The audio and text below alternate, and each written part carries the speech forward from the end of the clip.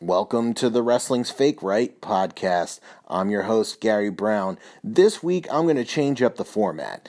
I am going to gear this episode to try and bring out the wrestling in the rest of entertainment.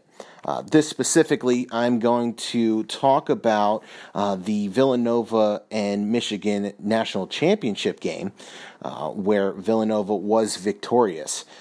Now, I want to break this down for you and let you know specifically that I watched the Homer Network for Villanova. And I chose to do that because I'm from the Philadelphia area, of course, and you don't get to see that kind of opportunity for a whole lot of other sports. The NFL doesn't do anything like that. You have to, in order to listen to your Homer Network, at least in the Philadelphia area, you got to switch it to WIP. If you want to watch it at the same time that you listen, you got to be on Comcast and sync it up, and that's just a whole mess that doesn't need to be involved. So typically you just end up watching Joe Buck and Troy Aikman try their best to not be anti-Eagles. Anyway, moving on.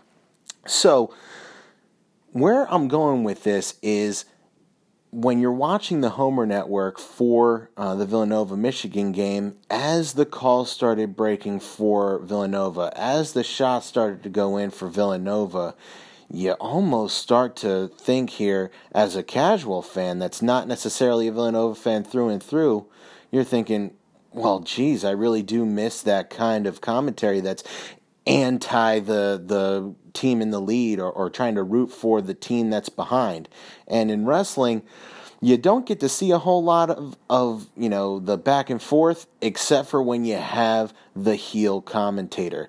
And Corey Graves, if you are a WWE fan, and I don't know why you'd be listening to this podcast if you weren't, probably either just a family member of mine or a friend on Facebook. Anyway, so you need the heel commentator to kind of justify why the bad guy's doing what they're doing throughout the progression of a match. And you need the commentator to root for the underdog in a traditional matchup or a traditional television broadcast, because why else would I keep watching? What's keeping my intrigue? Or what's keeping me watching the broadcast? Now, if you're watching just the Villanova broadcast and you're a Villanova fan, you're going to watch that through and through. I did switch, and throughout the progression of the game, once it started just getting out of hand, you just switch it back to the Villanova fans and watch them gloat a little bit. So let me know in the comments below this Facebook post, Twitter post, or wherever you found the podcast. Let me know what TV show that you watch where you end up rooting for the antagonist. So if you're watching Game of Thrones, do you ever find yourself rooting for Littlefinger? If you're watching The Big Bang Theory, are you ever rooting for the guy with the lisp? I don't know. Just tell me something where you're watching TV or some form of entertainment and you find yourself rooting for the bad guy.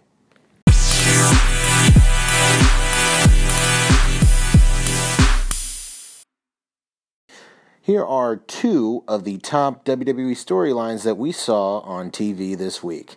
First off, I have to say that the Braun and Brains angle, that's going to be perfect. I don't think there's a wrestling fan out there that doesn't want to see Braun Strowman with 2 belts around his shoulder calling himself the tag team champions. And if that's not the biggest storyline on Raw for you, too bad. Going over to SmackDown, it's obviously the huge angle of the show where it is Daniel Bryan and Shane McMahon gearing up to team up against Kevin Owens and Sami Zayn. This is a storyline that has spanned over just about 7 months, going all the way back to the Hell in a Cell pay-per-view, where Sami Zayn came out to ruin the match, essentially, pulling Kevin Owens off of the table before Shane McMahon came crashing through. Now, if you followed the storyline throughout from then on, you'll know that there's been ups and downs, and we've really seen Shane McMahon show some ugly sides of himself. But this is a story of redemption. Daniel Bryan being able to believe in his dreams, come back to be physically cleared to compete in a WWE ring is the biggest storyline, if not this year, of the past 2 years. Easily. Hands down, this should be the last match on the card. Tell me what you want to see as the last match on the card in the comments below this Facebook post or wherever you found this podcast. This is the Wrestling's Fake Right podcast. I'm your host, Gary Brown. Talk to you soon.